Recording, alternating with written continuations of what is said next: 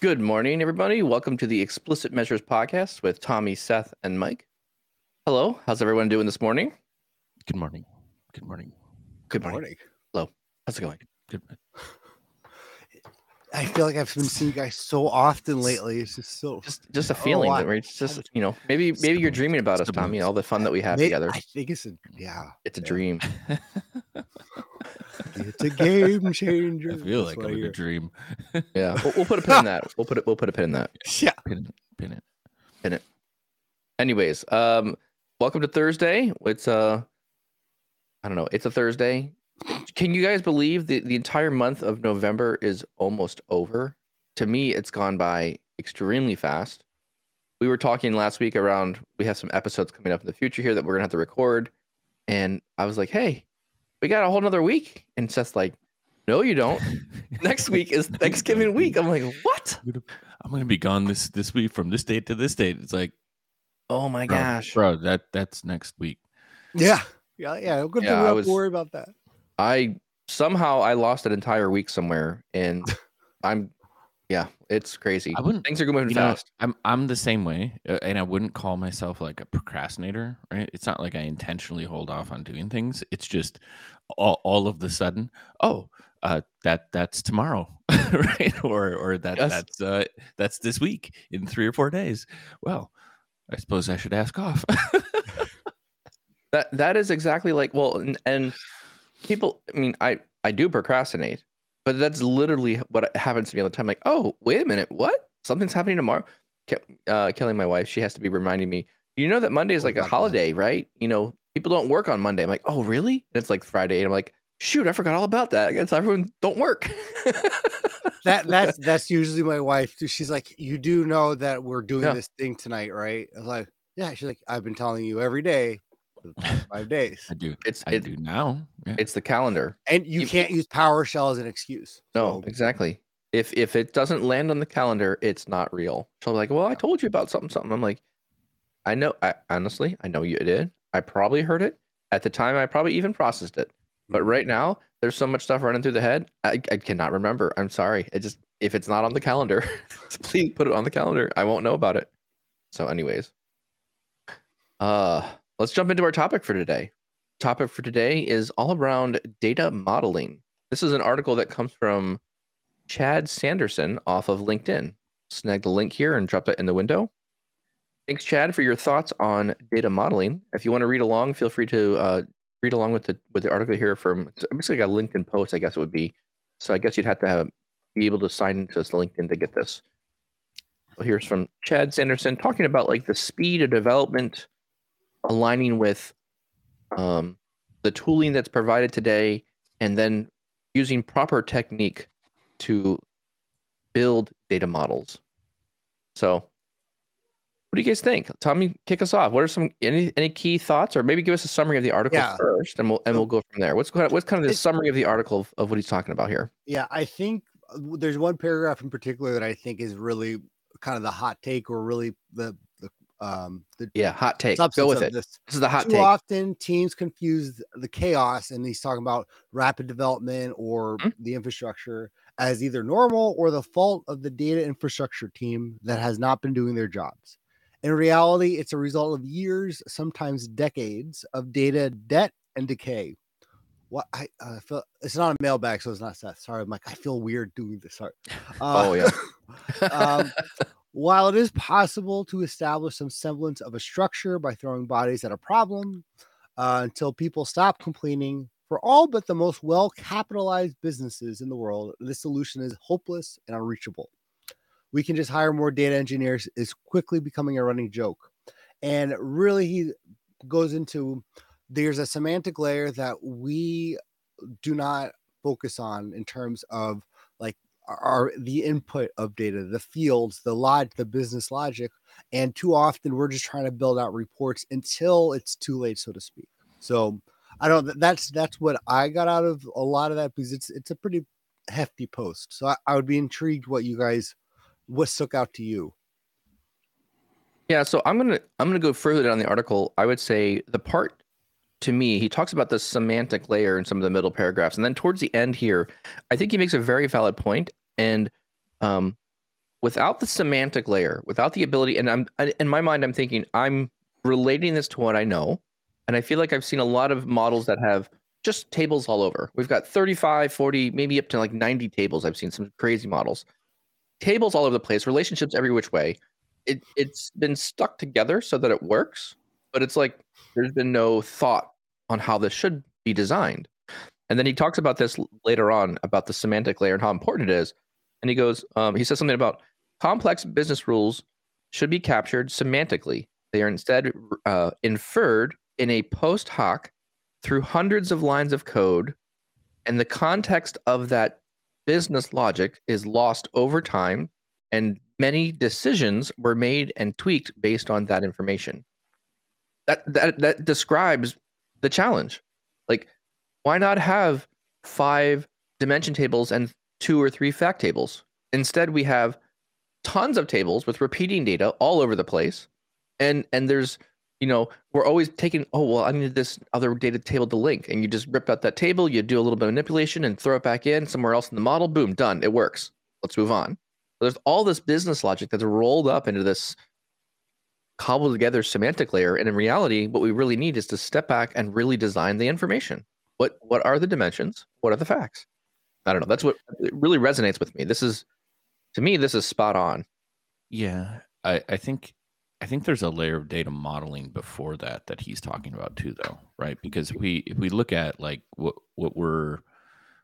we have available to us now, where we have a lake of information, right? We can consume all of the different areas of business. We can provide a lot of value, but are we taking enough time to create the right data model in that structure to build out our semantic layers for reporting, right? Yeah. Like, because it is easy to throw this stuff together. It is now easy to like create a bunch of pipelines and pull in data, but are businesses providing enough time to set yourself up appropriately for the future? And I think what's happening here is where this article to me highlights things is it brings up the speed at which we can produce things and the results that the organization wants to see, right? Because to them, if you can produce an answer to something, or you can produce value in providing some insights, and you can do that,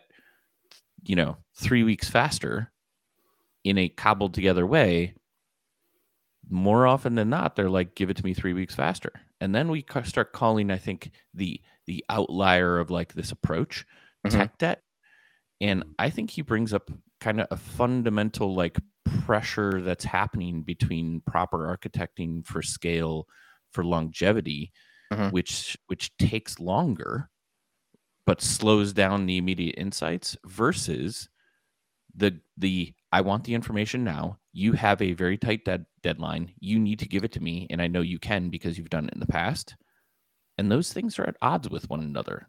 So ultimately, like what happens a lot in the higher level terms, whether it's a semantic model, for in tabular for models or for reporting, or on the back end a data model, is you find yourselves in positions where you're solving these business problems in the front end code, right? And those layers become much more complex, and then eventually you hit this threshold where you have to deal with the tech debt, right? All of a sudden you will have a point where that speed starts to slow down exponentially. And, to me, it's this interesting conversation of like, how much can you push back and build things properly versus, tooling nowadays that lets you just cut a ton of corners and produce results. Well, I think that's the big part for me, Seth, that I think was the other thing that stuck out was it's not just the data model in Power BI or what structure you do, is the logic and what to use. How many times have we said on this podcast at this point, and we will continue to say, when we've been dealing with fields that are blank and people blame the developers who are like, well, you didn't input the data right. And there's the input of information, and then there's that middle layer where we need the business in terms of how are we, what's the hierarchy? What's our categorization? Are these fields correct? And that does not get solved usually unless a company, like he says, like is very established and has a well-established governance program. Because too often we're not dealing with not just blanks, right? I mean, that's obviously one of the issues, but it's what should we use? What, like how do we map salespeople with the regions over time? How is that managed? How are products managed? All that information we do not, the business does not see as like imperative. And then they look at the report and there's something blank and we can't report that to, from to the executive team because it's blank. But who's supposed to solve that? Well, I'm not sure if it's who's supposed to solve it. I think we know who's supposed to solve it. And I think in the latter part of this article, it talks about here, the very last paragraph, it talks about data scientists and analysts. You understand how to shape data and model it for the right output application. And Seth, to your point earlier, which I think resonated with me, was we have been in this mode of delivering things extremely fast and just get it out the door. And I definitely see this pattern inside organizations where there is an immediate need right now.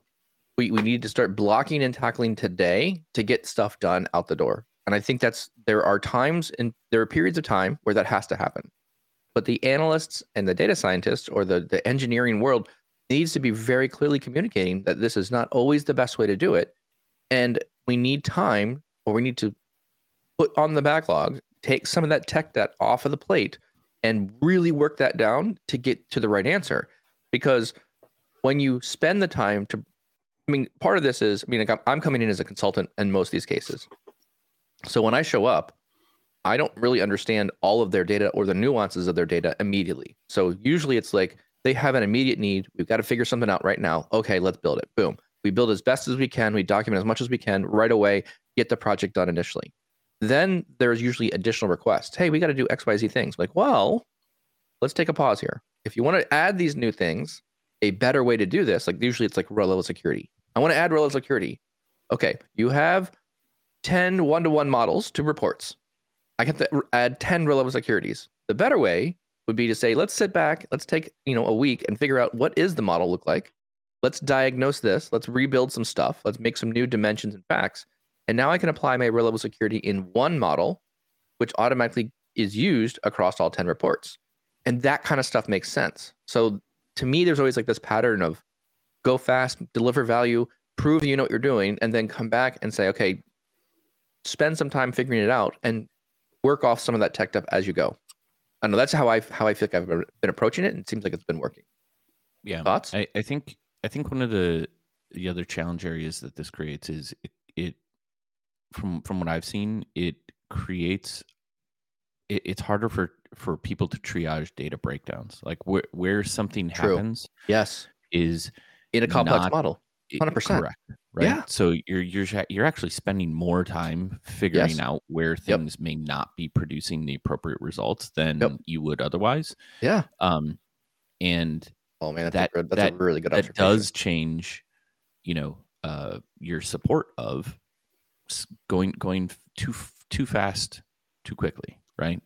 I like that. I think there is a happy medium here, right? And there always is. There's always going to be, it's not. This is, I think, where there is a position between the IT and the business, right? The business always wants things right now, right? Mm-hmm. And where the IT teams typically are the ones saying, well, you don't understand how this all works. Your stuff comes into a queue, and there's bodies and there's work and there's time for us to go build this stuff. And it takes time to do that. What are the priorities? And the business is, it's all a priority right now. Like, yeah, but it's not, right? And this is where this definitely comes into play, where it's like, okay, well, I can produce this for you in a week, or we scale further for your future needs, but it's going to take me 3. They always will say 1 week, right? And that's where I think you have to put yourself in a position where you build it well enough that the tech debt thing is, I can pick it up at this point without having to refactor everything. But for right now, this is the good enough phase. When you do that, though, I think that's where the conversation has to keep going with planning for scale, or letting the business know that there's a reckoning at some point in time where we are going to have to do this. And what we're doing by skirting the week right now is we're creating 2 to 3 weeks of work later on. Yes. Right? Like that's where the tech debt conversation comes in. Or if you're creating known factors of potential risk in your data modeling and data pipelines, that those are visible to the business, and when or if some walls hit where a request hits this point where it doesn't work because we didn't build it that way, now it's going to take us 4 weeks to go build it that way, and we'll fix a lot of problems along the way, but this request is going to be slow and there's no getting around it. I think that's where that comes in, and you have to kind of go back and forth between, providing value in a much faster way than we used to be able to, because technology, and not only has technology from a speed standpoint in terms of memory and cores just been like gifted, right? It's kind of like you couldn't do it before because you couldn't waste all the resources. Now it's like waste as many resources as you want, right? Well, get the answer faster, throw it out the door, right? Let's put more bodies at it. I think it becomes more of a conversation than in the past, because the tech debt also was physically, we can't do it. We don't have enough hardware, right? Like you can't do what you're asking to do without us doing this work. And now we can. I like that point. And I feel like I'm trying to formulate like a phrase here or something that helps me link or think through this one. Like every step away from that simpler data model is like 2 steps backwards to get to where you need to be, right? It's like I'm taking one giant step forward and then I need to turn around and take like 2 small steps to get, like, I feel like the longer we acknowledge, or the longer we allow this cobbled together data model to kind of live on, it's just going to continue to grow and become more complex and become more challenging. And there's a potential for, as this thing continues to mutate, at some point people say, I can't support it anymore. There literally comes a point in time where you're saying it is falling over, I cannot refresh it, and at that point in time, heads roll. And so there are times with this, I think, where I'm thinking of like some example, pro license. You have a model that can only be so large. People didn't really think about the data model, started throwing a bunch of tables at it. We had a whole bunch of crap in there that we're not even using, and it just kept working. And then at some point in the future, someone said, I can't refresh the model. Help. I need this report to go out. I can't get it. We've relied on this report. This is important. How do we fix it? And so that tech debt caught up to that project, and we had to sit down and say, okay, let's go through each page of the report. Let's analyze what's going on. Let's rip out stuff we don't need.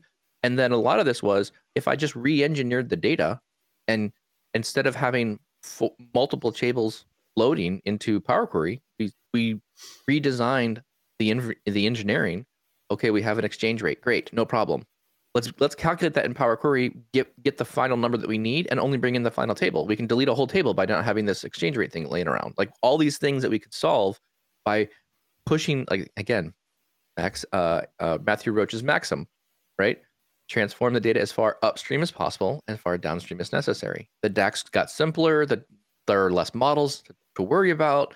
The model was refreshing faster. Everything got better after we started really designing and shaping the model. But that's relying that the business is working closely on those complex rules and they're well defined. I think, to your point, if we say good enough, or we try to work on the ad hoc or in the temporary, what happens is we get farther away from the culture we need. It's then the expectation of the business. They're less accountable, or they feel less accountable for inaccurate or unscalable data, where they're not defining the business rules, not just once, but as they change. If there's no process in the organization for when business rules are changed and well established, both the business definition and how it needs to be actually calculated, then you're going to run into being ad hoc. We had this conversation about kids once, where if we don't show punishment, or we just say like watch TV kind of thing without them cleaning up, try to get them to clean up now where they're not going to.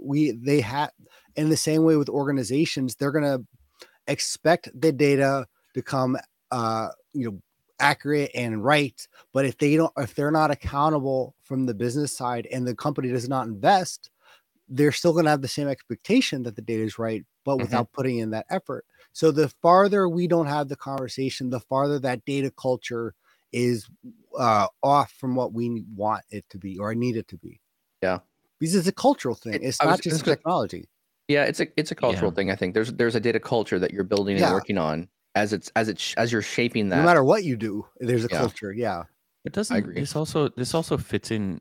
So we're saying data culture, but at the same time, to me, this fits into the level of data maturity, right? And that doesn't necessarily mean that organizations as a whole care, right? That they may be in this state depending on what the priorities are, right? Like if you're in, and this is where maybe this comes from in a 6-month thing, because if you think about like the last, at least 5 years, like the vast majority of companies were in extreme growth mode, right? Like, yeah, that's true. Throwing dollars and people, like into people and innovation and that's true. Rapid build and grow into different markets and expand what you're doing.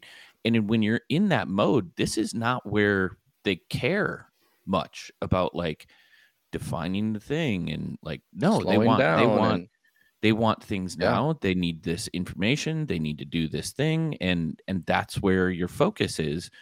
And that may be shifting now, right? With economies, changing and the tightening of the belts and all of this kind of thing that you start to see across industries, where all of a sudden it's like slow down. And now we really need to get our house in order. Now it makes sense that we're going to invest more of our people's time in defining these really core parts of the data stream, the data modeling, and then how we extend that in facts and dimensions within our reporting for extensibility, because one of those things would be you need to reduce the support time. Yeah. Right. Like we can't have something that is now taking you guys 2 days to figure out. Like that's got to be done faster. Let's invest more time in how do we level up in our maturity. And maybe it's only parts of the organization, right? But we see it because we see a lot of the things across them. But maybe that's where the cycle of, business priority and focus comes into play here too, right? As opposed to just like, it's not negligence. There's a reason why we're being pushed to do. Yes. And I think what I'm also feeling here, like I'm hearing the conversation here at this point, we're talking a lot about like those more regulated or governed data sets, right? So as I think about the organizations, when Power BI is being adopted, it doesn't always come top down. Power BI doesn't come into an organization typically. Well, actually, my opinion there is Power BI does not typically come into organizations top down. There's maybe an executive who buys into it, but it's a lot of people in the business unit finding these tools and finding value from it, and then leadership says, "Yeah, this is a good idea. Let's do this. This is going to work well. This is financially responsible for us to use Power BI. It's a good tool. There's other features of other tools that are also equally amazing, but Power BI is a solid tool at the right price for us right now. Let's use that. And it's already on all our computers. And it's already on, and it's going to be on all your computers here pretty shortly. So like, yeah, let's use the free tool that's already here. So when I think about that, like, I think there's also a comment around this where if there is good value being created in the business unit, there's also this level of, I think, the grow up story that is very important for me here. How do I take those reports that are created by users and departments and find value from them? How do we identify which one of those are valuable based on views, based on the audience who's looking at it? How do you identify what those are important and then focus on those to become simplified, better model experiences? And I think, to me, this is why I'm so pro on this. We need standards. We need rules or process around, this is the model you have now. Here's how you grow it up. Here's how we can push it into a certified state. And we add, documentation around it. We add an SLA, a service level agreement. Who's going to own it? Again, we apply a data steward to that thing. We apply people and process to whatever that data set is. And now it becomes more of this mature thing. So I don't want to be so naive to think that like every single report across the entire organization is always going to be this pristine star models. It won't. And we can't expect that it will. But we can have rules around when someone takes ownership of this from a corporate or central BI location. What are the rules of engagement to get them to own something? Do you see what I'm saying there? Like, does that make sense to you? Do you like that, or I have an interesting part of that. Let's see if I'm somewhat on the same page. Part of it. Yeah, I like none of it. That end part when you said, do you like it, or can we move on? Be happy with part of it. Yeah, it's a win. It's a win for you. So, but there's a fundamental difference between doing quick fixes in Excel compared to doing a Power BI report. And I'm thinking of the department or the stakeholders thinking, well, I need to group it this way, or can you add this subcategory that we've developed in house? When you do that in Excel, fine. A lot of people like this. They need to see it a certain way. But when we do that in our reports and we're trying to build in this business logic that does not exist anywhere except in that single report, we are furthering set expectations that everything can be solved in Power BI. But that logic, one, is probably not scalable for every situation. And then two, only exists in that report for that team. And I think finally three, then that kind of is taken as gospel. Like that's the subcategory, right? Where to your point, Mike, the accountability then falls on us because someone on the team or you don't have the ability to push back to say, well, that category doesn't exist in CRM. They're like, well, this is how we look at it. Mm-hmm. Right. And now you have people do it in Excel all the time. They have their own additional logic for, subcategories grouping.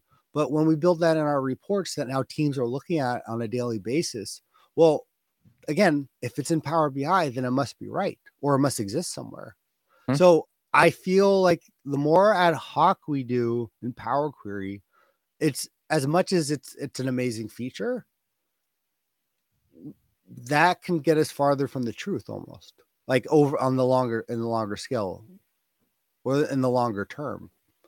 I don't think it gets you further from the truth. It's just your challenge of making sure that those calculations and things align to your definitions as an organization, or is a harder exercise later on.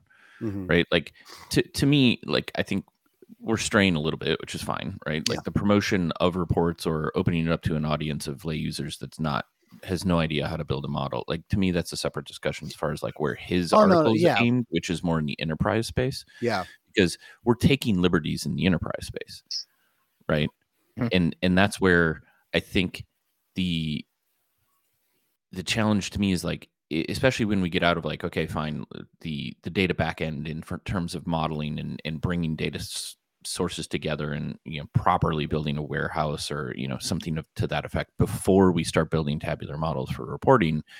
I think when we're talking about the reporting model, to me, I think it is always important to spend the time to properly model something, because you can't buy yourself enough time if it's not properly modeled. Like you're going to start from a position where you instantly have to go fix things.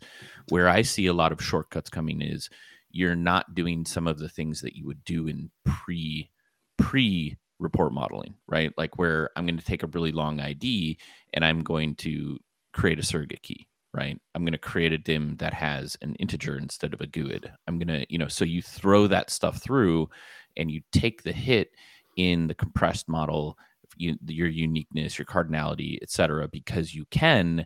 But that's the sort of thing that absolutely later on is much harder to unwind, right? Like you have to, if you're going to refactor your model, and then you're actually going to create your semantic keys or your surrogate keys and that layer of dimensionality before to reduce your size, reduce your spend, that sort of thing. That's where, oh, great. Well, we're going to refactor something, but now we got to test through the existing report and make sure that the modification that we're going to make didn't change anything, right? So that's where tech debt actually takes you longer than doing it up front, because the upfront work includes all the thorough testing, validation of people making sure that your metrics are aligned. And now you're changing a lot under the covers that you still have to do that again, right? And that's where the business has to be cognizant that, yes, we can do these things fast, but there's a day of reckoning where we're going to have to address these issues.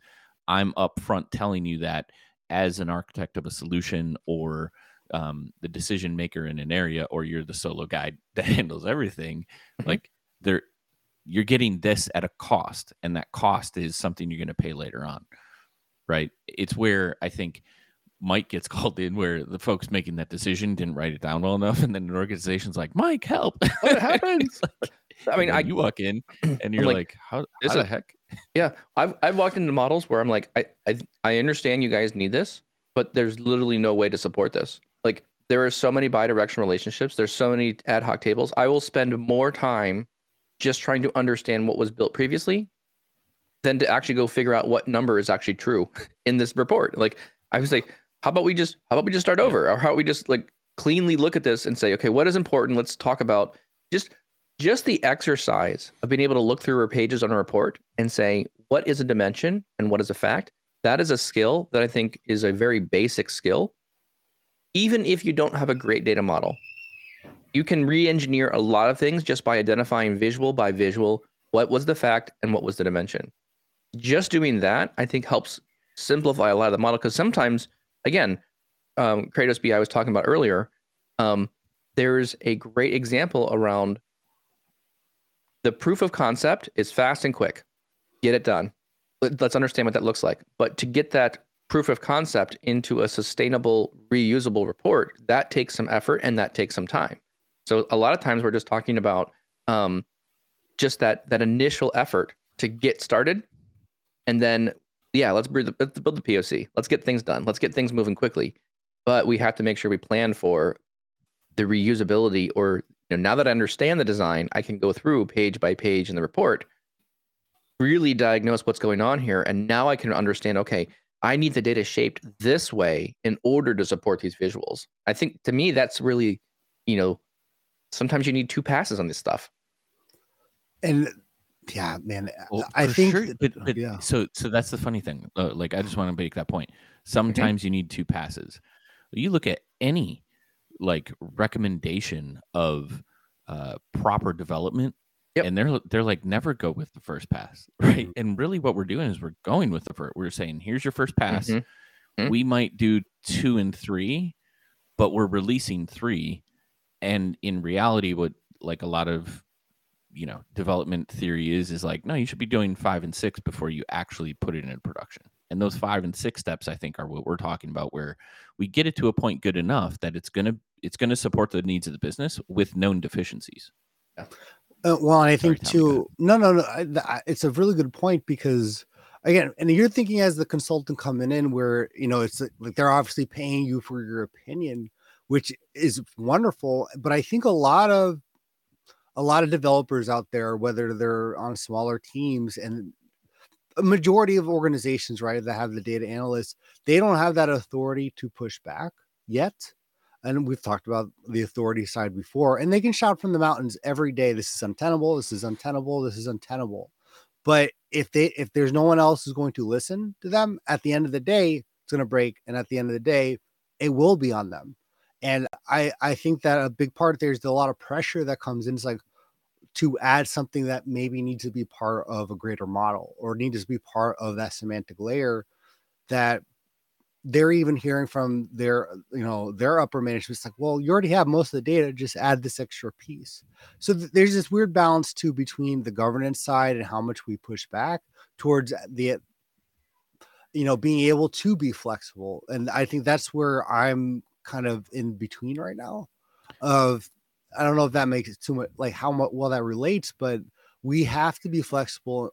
But at the same time, we don't have developers, a lot of times in-house, don't have the full support to push back on things that need to go through that process, because it takes time. It takes time and technology. I agree. Yeah. But it does. But you have the ability to push back when you clearly define what kind of report this is. Is this an enterprise governed report? Or is this just an ad hoc one-off report for this department? To me, I think that is the wedge or the lens, because if you went to any executive and say, hey, look, this report will be used by 90% of our company. Do you want these numbers to be right? He'll say, yeah, sure. Make sure that it's right. Right. When you can, and I think part of this too is, if you don't start monitoring who and what is being looked at in your Power BI tenant, I think you're already working from a loss at some point, right? Because the data of the usage of the reports should indicate to you where the time should be spent, right? Even if the model is horrible, if the report's getting views, if it's being used by the right people, the executives or whatever leadership in there, that means people are starting to trust it, right? So to me, I'm thinking like, no, I would rather have like, I will bucket that report. Is this a highly governed report? Is this at the enterprise level that we got to be very careful about it? And I push back on those, but there should be a few of them. There's not a ton, right? And the further down you go that scale down to like departmental or even personal BI, there's less regulation, there's less controls. Build what you got to build. So I feel like it's, again, I feel like I keep saying this all the time. It's to me, it's like a spectrum. There's places where it needs to be controlled. There's places where it doesn't have to be as controlled as much. And I can't always assume everything needs to be, rock solid all the time, 100%. I don't know. What do you guys think?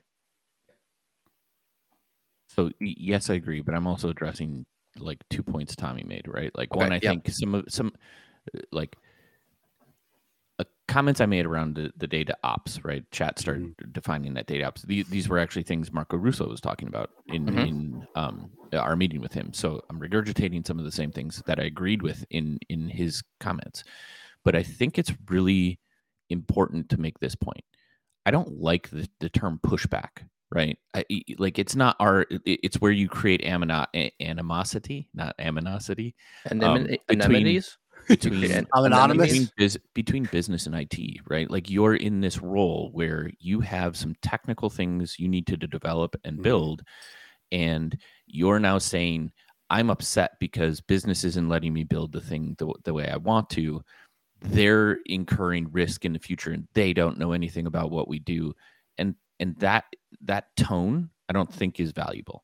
What I think is valuable is that one, the hard line in the sand in what we build is we build something that works well with known deficiencies, right? Like we're making a conscious choice, or we're putting it out there that there's a possibility that you get something faster versus not, and either don't have that discussion unless pressured, right? If you're saying 5 weeks in business is like, that's ridiculous. Like I need it in 3, make some sacrifices, right? You don't, I would staunchly say, like, you don't build something that's going to fall over, right? Correct. Like that is poor architecture. That is poor development practices. Yeah, 100%. Right? Don't start there. So your starting point should be, this is going to work, but I know that in the future we potentially are incurring risk, and that risk has to be quantified and communicated. Yes. And what I mean by that is, like, this isn't a pushback thing. This is us talking. This is you saying, Tommy, Seth, I want you to go build this thing, this report. It needs to do these things. Here's the insights I need.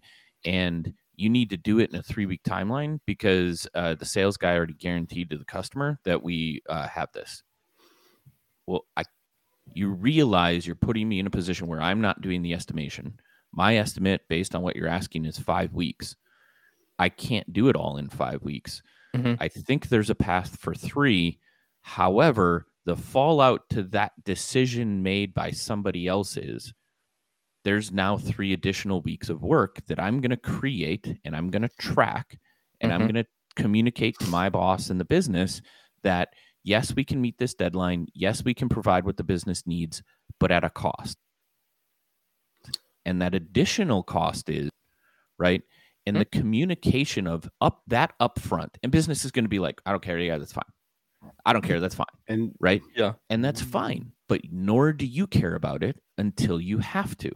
Right. Or the mounting stack of tech debt, becomes part of a conversation where it's your job to keep just bringing that up, saying, hey, I don't care what stack of work I have, but I've identified that there's a lot of things in our organization that we want to fix. Do we want to devote some time towards that? Because we've cut corners for a number of reasons, and a lot of them are valid, right? Meeting tight customer timelines, et cetera, et cetera. But there's a day of reckoning, and sometimes that day of reckoning comes out of nowhere, which is disruptive to plans, right? You had a project, you're supposed to go, do blah, blah, blah, but the thing you built a year ago that had tech debt on it, which was, hey, we're going to throw in these IDs instead of building, surrogate keys, and we're running out of space. We have to go solve that problem. Now your current projects are delayed, right? Mhm, But it's mhm. not coming out of left field, and it Been shouldn't be. communicated to it. Yeah, Right. this shouldn't be a surprise to people Yeah. when it happens. I think what's important, Tommy, is that this become part of a conversation between the areas, and that business recognizes that there should always be a percentage of time that's slowly carving away when we don't have all these rapid fire drills or the Mhm. things that are taking front and center all the time, or as you schedule people out, you need to weigh in like, okay, I'm only going to devote X amount of time for this effort or net new enhancement, and now I'm going to also dedicate a bunch of time for this area over here, which is my tech debt bucket that just continually grows. Yeah. Because I'm making decisions to support the business needs, but at the same time it's at a detriment sometimes. So I want to press into this a bit, because everything you're saying is, to me, like from a theoretical, like 100% correct and what should be done. I mean, this should be part of the playbook. Yeah, I'll bring it. But I think there's an assumption that there's a good culture, so when that bucket does spill, it spills on the right people. I think if you do not have the right culture, or even a culture that has this established where there's other people for the data that are accountable besides the data analysts, just throwing me off. But like when that bucket eventually does spill over or fall over, when that becomes an untenable situation, well, who's going to get blamed? Who's going to get where's the accountability going to be? It's to me, without a ideal culture or established data culture, that's always going to fall on the developer, or that's always going to be falling on the data developer or the Power BI developer. Even if they've shouted from the rooftops, because you know what it begins to sound like until it breaks, like the boy who cries wolf. And unless there's that accountability, and I think a lot of time, if you don't have that support and you don't have that management side who's also accountable for these things, there's a yes. Okay, so if you're a standalone and you're saying, even if you're a team, okay, so well, this is where, okay, I agree with accountability and support. If you're an individual that is saying, hey, boss, we need to create a tech debt item for these things because blah, blah, blah. And they're like, no, don't worry about it. And then it comes back on you as the developer. Yeah, you're not being supported, right? Like, yes, there's an individual that's accountable, and whoever's making the decision to like shortcut on some level is responsible for owning that decision to shortcut as opposed and delivering on time versus not delivering on time and building it right? Like ultimately, somebody's neck is already you have to on there. If it comes around, and what I'm saying, what's important here is tracking and making sure you catalog the tech debt right away and just make it part of the conversation. This isn't like so that when the time of reckoning comes, because with tech debt, it always comes at some point in time. It either means, hopefully it's not like a dumpster fire, right? But it's going to be like some project in the future is now going to take longer, right? Right. Yeah. Because then it's part of the conversation. Hey, you guys remember we delivered this thing, in 3 weeks, whatever. Like, and you don't even need to understand like a year ago that was the reason. It's just we have this piece of tech debt that gets rolled into this new project because we can't do it without it. Then it's not an option anymore. It's not tech debt. It's a requirement for you to produce the new thing. Whereas before, you didn't have that requirement. You were able to make the shortcut. And sometimes, like I said, sometimes you can't take the growth mode, it's okay to do that. Yes. But it's like the blame game of like, well, if things come back down on you, like if you've done these things and you can articulate that, this is just, we've known about this. All of this is work that needs to be done. I talked to you about this last month when you made this decision. That changes the conversation. Totally does. And then if it's still like, well, that's unacceptable and you're fired, fine, man. Like you wouldn't want to be in that organization anyway, right? Like, come on. I mean, I'm being flippant, but like there's ways around like not being in a hot pressure seat. And the way you do that is you have an idea what's going on in the area, whether you're a solo developer, you're cataloging these tech debt things, they're part of the conversation, and they're things that you want to do to enhance the business. And at some point in time, like, yeah, these decisions stack up and they will result in additional work, right? I'm thinking of that Gartner, whatever is like the promote the product thing, where this is usually when we are developing, there's that expectation rise. Oh, And the that trough tech, of disillusionment. the trough of disillusionment, where Yes. I think a lot of times, especially when one person or three people at a large company can build all the reports, everyone's like, they Sure. solved it, right? So that idea of this is going to be untenable at some point, because the bucket doesn't necessarily always spill, it might get some holes. And eventually over time, like, yeah, there's everything you're saying, I completely agree with. There needs to be the documentation and the effective communication on what tech debt is. That's And not theoretical, though.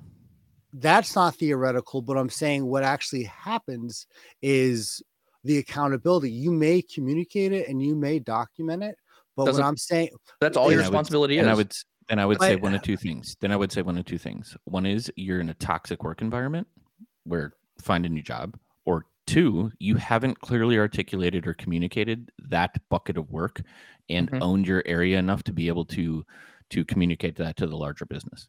but usually I don't own who's in. So this goes like to data stewards to me, where if there's no other accountability for the data coming in and it is relying on the reports that they see and that's it, right? I cannot hire a data steward. I can voice my opinion that we need the accountability on the teams, right? Okay. Right. Okay. Like, I get and what I you're can, saying. It's shifting, right? So Again, I that's not your problem. 100% You just communicate there's a problem. exactly. Ugh. I It's- 100% that's not on agree. you. Right? no, You but define. Listen, like, you are part of an organization. You work with other teams, right? I think I get where you're going. yeah. If something goes wrong in a report, it's always our problem. Always. We're like However, program management. We have all are the we- responsibility yeah, and Are none we of the the power. ones? Are we the ones that are responsible for the problem and responsible for the fix? A lot of the times, no, right? And if you're addressing like issues where it's other teams, but it's the report's problem, then that's where like communication, I think, becomes even more important. Because it's like, no, the report is fine. Everything works in the report. We've identified the problem. It's over here. This team is addressing that problem, and when they put the fix in, the report will be fixed. That should be a well-known quantity of like shifting gears across the organization as far as like where things are breaking down. Is that more what you're talking about? No, that's dead on. And I think it's established accountability, like established responsibilities too, where, and maybe I'm thinking more on like the lower level of maturity where there's that initial adoption of Power BI. Usually that's part of it, where all the data is assumed to be owned. That's on the front end. That's what's consumed is what's correct. And that's all can be fixed by the BI team or the data team. When there's the lack, no, you're spot on. So I've spoken enough on this. So, but I want to throw in a term here. The chat has kind of moved on a little bit, but I want to bring it back here just very briefly. Donald talks about sometimes we're acting like data waiters. Hi, someone sits down to a table and they're just ordering piles of data to be brought to them. Can you bring me sales data for this? Can you bring me, HR data for that? Can you? And like, I feel like, to me, if we don't watch it, we get to a point where we're acting like a data waiter as opposed to like a data engineer or a data analyst or a report builder. Like, if we don't be careful around it, we don't add value. We just start grabbing data and getting data back to people. And I think this really speaks to where I feel firmly about this observation is there's two ways people want data. They just want access to it, or they want insights on it, right? So what are you doing? Yeah, and yeah, Mark's talking about are you the data chef or are you the data waiter, right? What do you want to be? Or the line cook, or the line cook, so, or right? Yeah, like who knows? You're showed how to do one thing. You just do the one thing over and over again. So I think there's a lot of relevance here to make sure that we have these conversations. I think we're getting closer closer on the end of time here, so I want to kind of start thinking about wrapping up here. But I think for my final thoughts, kind of around this topic, is that, the data and the data process.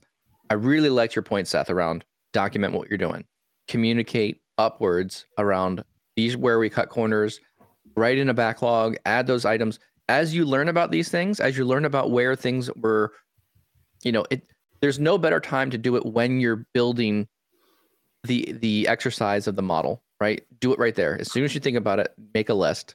And then when you present these to management or leadership and they're like, nah, we don't want to do that, just document, yeah, we reviewed this. It didn't work out right now.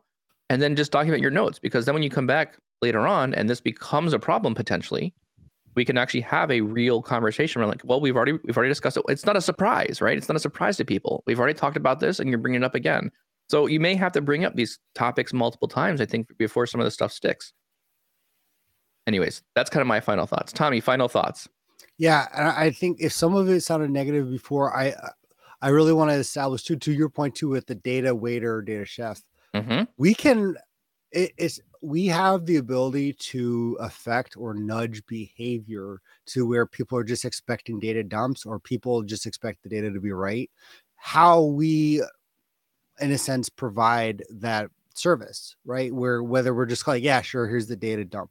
But if we start implementing process to Seth's point too, with the accountability, with the communication, and we establish that up front on, there's in a sense, this not the strongholds, but there are barriers for certain things that we know we cannot budge on. We can begin to affect behavior and allow people to, rather than just data dumps, to think about insights and to think about, oh wait, you're right, this team is accountable for this, but it's our job to be consistent and conscious on how we affect behavior. So yeah, I think what's important is, regardless of if you're the developer, obviously if you're an architect or leader, right? Like you need to be able to have a high level understanding of your data ecosystem, like where you want, not just management of your data ecosystem, but have an overall plan of like where you plan to get where you need to be, because that will help you figure out like where the good breakpoints are for like delivering short and then being able to pick up with tech debt. But ultimately, like, still build scalable solutions, right? Build solutions that get you to a point where it is an easy tech debt fix, right? It may incur time, but at least you're not refactoring an entire system, right? There should be specific points that you're making a decision where that 80-20 rule of it's 80% of the way there, that 20% is going to cost us an extra week if we don't do it right now later on, but here's what that is. And then catalog that. Get those work items into the normal work streams, into the normal conversation, so that when things aren't on fire all the time or things are slowing down a bit, you can get them into your workload where it's like, yeah, we're going to continually hack away at that over time so that hopefully there is no business impact. And then we can deliver in a short period of time, but then also fix things at a later date. I'm dying on these chat comments. Everyone's throwing in like little the PPU section is like the old smoking we bring section. In food. Oh man, food it's or great. Restaurants, man. Tommy, you've had some good ones here. I'm like, oh yeah, this section is only reserved for explicit measures. It's only explicit measures served in this table. Sorry, sir, you can't sit here unless you're with a relationship. So this table has a $5,000 minimum. No data was served until you have paid one P1 SKU, please. It's called premium PPUs over there. Exactly. Reservation for multi-direction relationships. Sorry, denied. You can't come into this restaurant. That's another restaurant, sir. We don't. You need to dress up. Yeah. You need to dress up more. You're too down dressed for this restaurant. I'm sorry. You need to go somewhere else. We're single relationships only. Subway will take you down there. We will not let you in this restaurant. Tonight is in memory only. We don't allow our query. Exactly. Tonight is only spaghetti nights. All your models must look like spaghetti. Excellent. Really good analogy. Thank you very much for the chat. Super engaging chat window. Really, thank you very much. We appreciate it. As a part of the podcast, we really appreciate the audience. You guys are super fun. I really enjoy talking with everyone and hearing the feedback from people and how this resonates with you. Our only ask as the podcast is to, if you don't mind, please favorite this video. It helps us. It helps the YouTube algorithm. I don't even know what that means, but everyone says it, so I'll say it too. So help the YouTube algorithm push the video up, and we can get some more views on it. If you don't mind, on social medias, please share this video. Let people know that you liked it and you found some interesting points around it. Hopefully added some entertainment, but also some value to your day. Tommy, where else can you find the podcast? You can find on Apple, Spotify. Make sure to subscribe on all the podcasts so you can get the latest episodes coming to your inbox as soon as they're uploaded and configured. To Mike's point, please spread the word. When we see you guys sharing online saying, hey, there was a great insight here. Yeah, it's super good. I mean, again, we do this because we really just love talking about this stuff, but man, you guys really are a boost to us. So, and if everyone does it, maybe we'll do 3 times a week. Yeah. Oh boy, Tommy. Now you're pushing it. Yeah. Now you're pushing it. You miss us that much, right? I really yeah. Thank you very much, everyone. We'll see you in the future.